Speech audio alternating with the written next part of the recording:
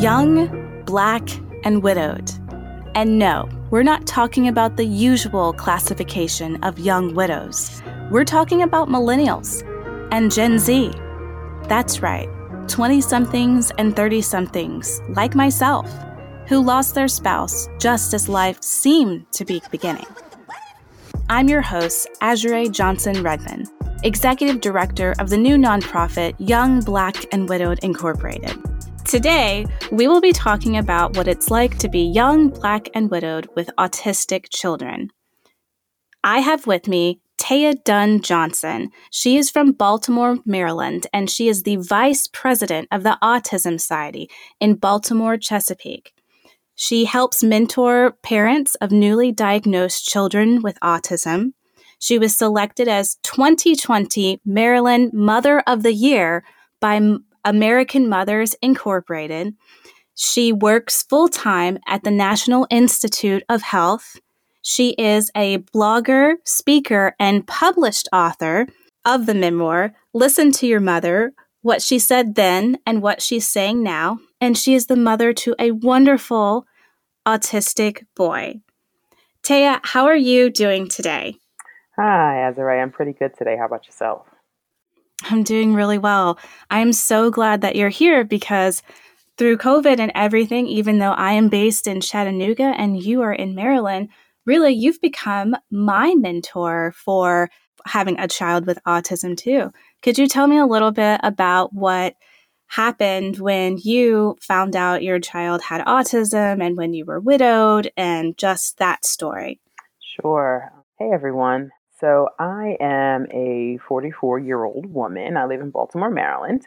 I actually dated and married my high school sweetheart. So we were together from 11th grade until his death, so 20 years. We had a child and a beautiful boy named Marcus. And at the age of 2, he was diagnosed with autism. Around a year or so, he wasn't crawling. He wasn't really trying to talk much. He didn't like to eat too much. And a few small things just kind of tipped us off that something was up. Spoke to my pediatrician, who was a wonderful, wonderful doctor who was only a few months from retiring. But to our credit, and to, it was a blessing, really. She had already retired from Boston Children's Hospital, and she was finishing out her career at Johns Hopkins here in Baltimore. And so she was really quick at 13 months to say, let's get you on the wait list to get him screened for autism.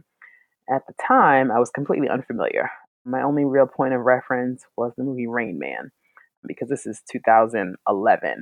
So you figure actually 2010, things have changed a lot since then. But in 2010, my experience with autism was very limited beyond, what you saw in a few movies or you heard a little bit in the distance, but it wasn't really mainstream, especially in the Black community in 2010. So, but I was on board. My mother and I started doing some research. I made the appointment. I was put on the 8-month wait list to have him diagnosed and tested. And he got diagnosed a week after his second birthday. So our lives, changed. He was our only child. And my late husband and I, sort of jumped in and said, well, what do we got to do?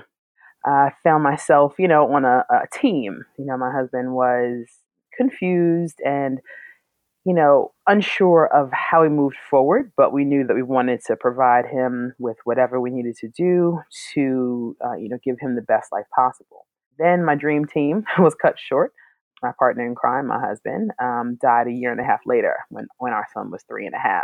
So he died suddenly, and I found myself widowed. I was 35 years old. My son was 3.5. He was nonverbal, meaning he didn't talk. And I had no clue what to do with my life. I had never pictured a future without my husband. We had been together 20 years, as I said, since I was 15 years old. So in no scenario in my head did I imagine, our life being cut short at that moment in time. And so I was forced to forge forward on my own with our son. And ultimately, through the strength of my community, my therapist, prescription medication in the beginning to help, and my writing and my advocacy, I realized that grief would continue for the rest of my life. But if I stayed in an active state of grief as opposed to an active healing cycle, that I would probably be miserable. And that now, as the sole parent to my son, I'd probably screw his life up. So I decided not to. And here we are.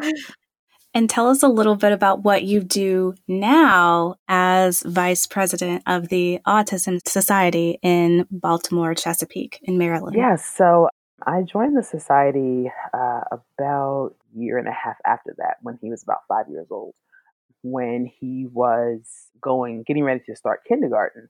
And I realized that there was still a great unknown about autism in terms of how to directly support families, how to get the resources that people need into the hands of those that need them.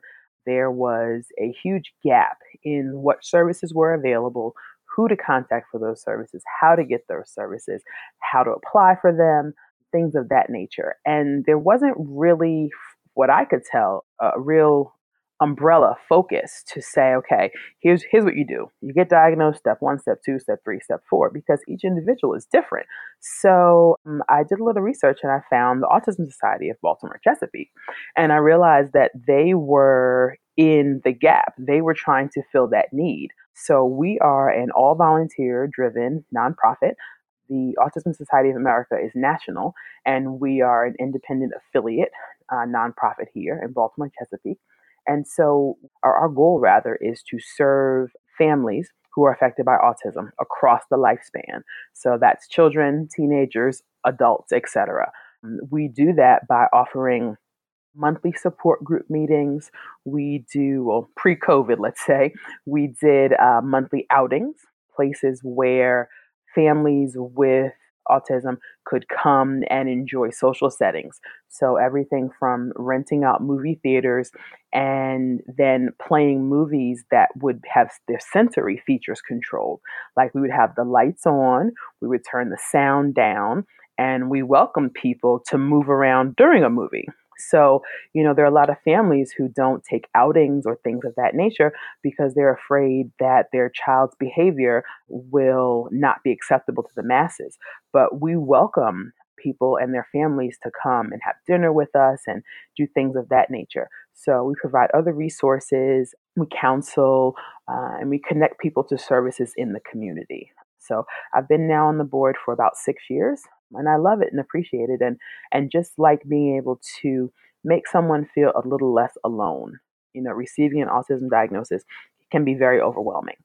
And so part of what we do with the society is remind people that we're here, you're not alone. We're all currently doing this, and we're in some, level of, hope and chaos at the same time. And so we try to fill that gap and make people. And I can definitely attest to that because I consider you my mentor, especially in this COVID situation, since I have a just turned 4-year-old who wasn't actually diagnosed until a little after he was 3 with severe level 3 autism. And of course, he has ABA therapy, speech therapy, occupational therapy, feeding therapy, all of the above at a beautiful sort of special needs loving preschool in downtown called Siskin Children's Institute. And a lot of the things that they do up in Maryland, they also do with the Chattanooga Autism Center here in Chattanooga. But as a whole, for everybody out there, whether they live in Maryland or they live in Chattanooga or Chattanooga, Tennessee, or just around the United States, what do you think would be the best advice for someone who really has just received that diagnosis as a widow and is just fearful for the future? Because you really helped me. Yeah, it's hard. There are so many levels. But above all, I would say, living with grief as a widow, you're starting to navigate the famous phrase, the new normal. Starting to see what your life looks and feels like without the person who you thought would partner with you for more years than you got, most of us. And typically, since we're talking about young, we also tend to have young children. And so being widowed with young children is a particular dynamic. And when you add on autism, the dynamic becomes even more complicated. So, what I would say is first and foremost, take a deep breath. I think that sometimes we're running on empty. We're exhausted, we're frustrated, we're mad, we're hurt, we don't know which way to turn, and we're overwhelmed. And sometimes just taking a step back, taking a deep breath, and focusing on the 30 seconds in front of you, the 60 seconds in front of you. I use the Calm app a lot with my son, and I use it on my own as well because it gives me a moment to just breathe and push everything else to the outside. I like to, one of the, I love that app don't you? too. You just have to, because I think that the noise around us gets so loud. Sometimes between the overthinking in our own heads and the noise around us, we can all go a little nutty sometimes. And so I think that, if you're already dealing with the phases of grief as a young widow and you get struck with an autism diagnosis, oftentimes, you feel yourself spiraling further down.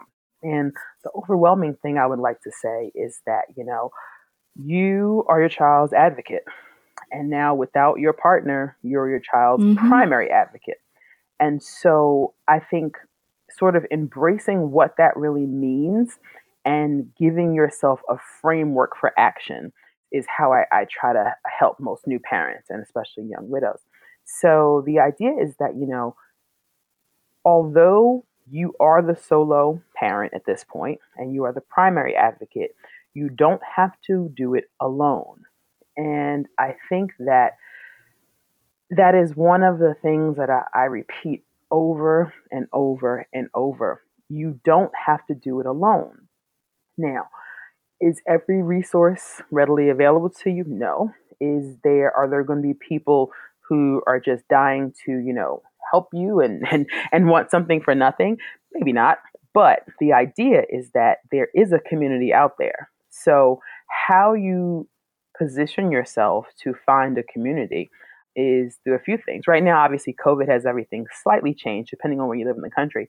But, online, there are definitely resource groups and social media groups and just communities of other parents who are going through the same thing.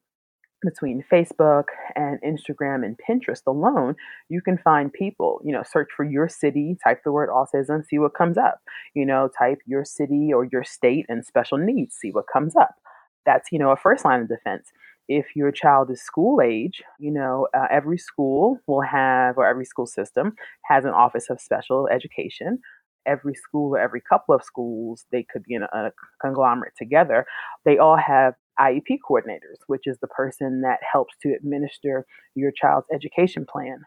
Talk to them about the other parents in your network. Although they can't give you information in terms of private confidential information, you can say things such as, my son is getting ready to enter your school, or my son is in your school and he's in X grade. Can you please help me connect with other parents in this grade whose children, might be affected as well? And they can, connect you with those parents, and you guys can try to form a relationship. The Autism Society has chapters in every state. Some states have more than one chapter, depending, because they're regional. So, look up that and see what's going on there. You can go to your state's developmental and disabilities network. Almost every state has one of those. And you can look up, see what organizations are local to you to see how you can find some resources. So all that to say, there's a ton of stuff out there, and it's overwhelming because you are the one that has to find it.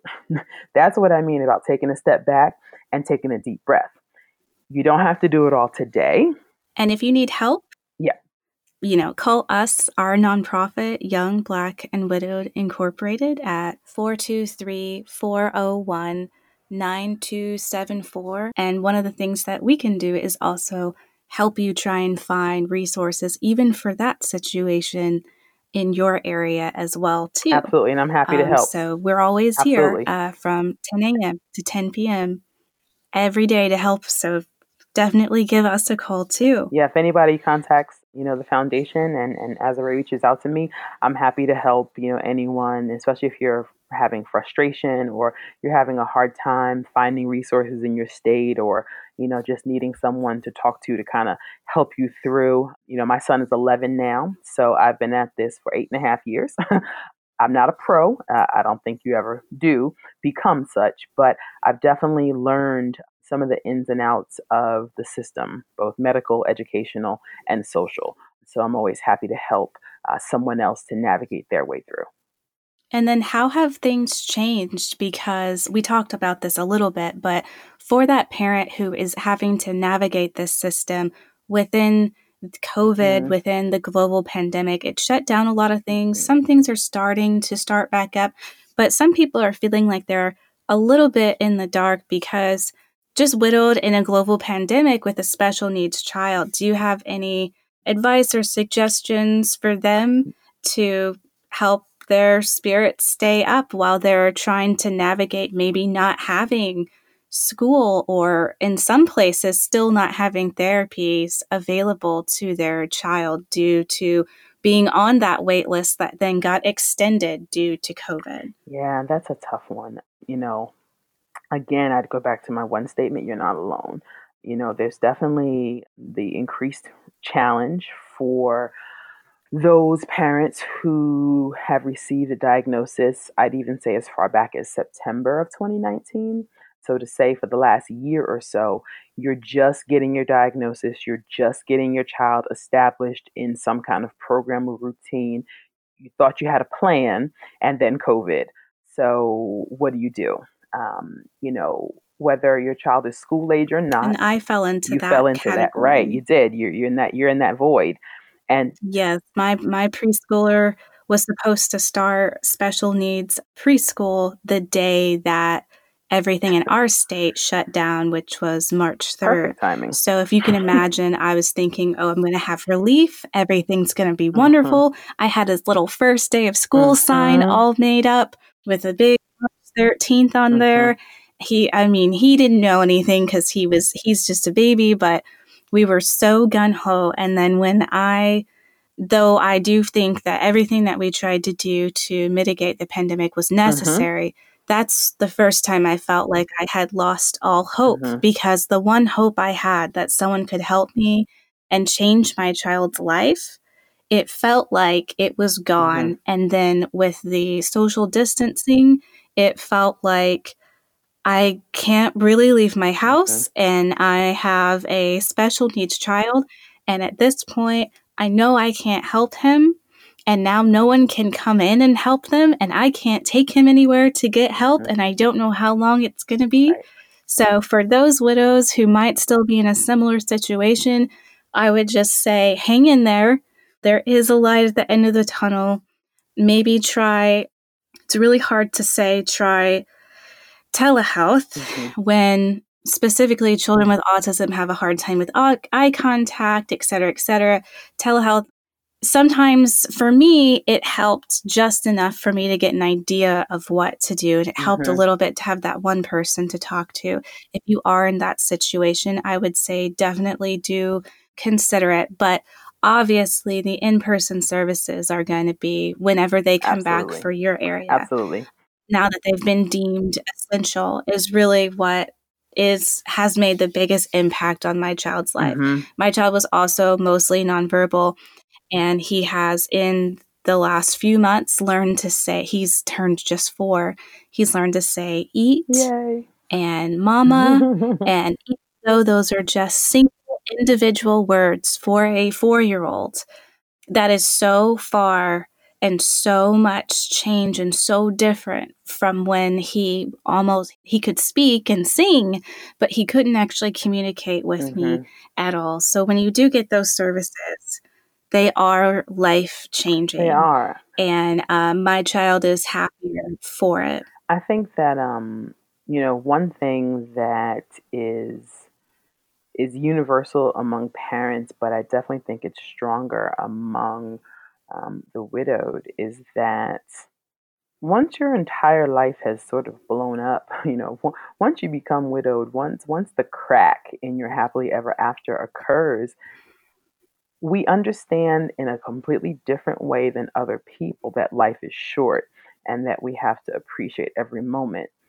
But how do you then do that when you're overwhelmed on every other front, particularly with a child that Hmm. is behind where they may be, developmentally behind their age range, et cetera, things like that. But I think that we have learned and we have to remember to take comfort in the smallest things. Like you said, 2 words to a parent of a typical child. 2 words, okay, big deal. What's the big deal? But 2 words to the mother of a nonverbal child at the age of 4, those 2 words, they sound like heaven. Hearing your child communicate with you one on Hmm. one, that feels like the biggest gift in the world. And I think that gift becomes doubled when, again, we've seen the depths of despair and pain after losing our spouse. And then a mother's heart is broken by the fact that you can't give your child everything that they need. So when they have small victories, they become big victories. And I think one of the things that I try to help parents adjust with when they get new autism diagnoses is that your child's potential and your child's path is very individual. And so, in the same way that you'd be, nurturing, your tomato garden versus your neighbor's tomato garden, is figure out what is going to work for your garden. Figure out ways to be happy with whatever your tomatoes yield and stop looking over the fence at your neighbor's tomatoes Yep. because he's not sharing anyway. So Yes. I say this because Yes. I think that oftentimes we see developmental charts and developmental markers and we say, okay, well, my child's 5 and he's getting ready to go to kindergarten and he's still wearing diapers, or he or she is still not able to hold a fork, hold a spoon, do those different kind of things. But what are they able to do? What progress have you seen in the last week, the last month, the last year? Looking for the kinds of victories and the kind of progress for your child's path is really important, as opposed to comparing your child to another child. you know each of our children is full of potential, and finding the right resources and the right pieces to help your child completely fulfill their potential, that's your role as advocate. And your role is to love and support and find resources. And so I caution people to try not to be so hard on themselves. I especially see this with widows because as the solo parent, it's all on your shoulders. And so, you take Hmm. every moment of discouragement and every no, and everything becomes magnified because it's just you. And so I often see a lot of guilt. I see a lot of, increased pressure to, not make any mistakes, do the right thing. What am I doing wrong? I'm going to mess up my child, things of that nature. And also pressure from family too, who might not Absolutely. understand the autism diagnosis. Absolutely. That can be a very difficult thing That's a too, hard one. when other people might say, well, it's just a behavioral issue. Mhm. It's just, if you just did this XYZ better. Well, Mhm. maybe if my favorite one is, well, maybe if they had a father, they would Mhm. behave better. And it's very crushing when Yeah. a person, Yeah. says that to Yeah. you, even in passing, that it's like, no, this is a special needs Mhm. situation. And to just build your own confidence that you are doing everything for your child. Mhm. You are, as Taya just said, that child's advocate, and you are doing amazing. Mhm. And to appreciate those tiny little steps of progress that you make and celebrate them, because you are doing the best, the absolute best for your child. Absolutely. And if you need help getting those resources, again, give us a call, send us a message, or chat. We're about out of time, but I did want to say thank you so much, Taya, for talking with us. Taya is a wonderful, wonderful resource for all things autism. And if you needed to speak with her in the future, again, you can contact Young Black and Widowed Inc. and we'll get you in touch. If you would like to join our community, Young Black and Widowed Inc., the nonprofit, feel free to go to our website, www.youngblackwidowed.org, or find us on Facebook.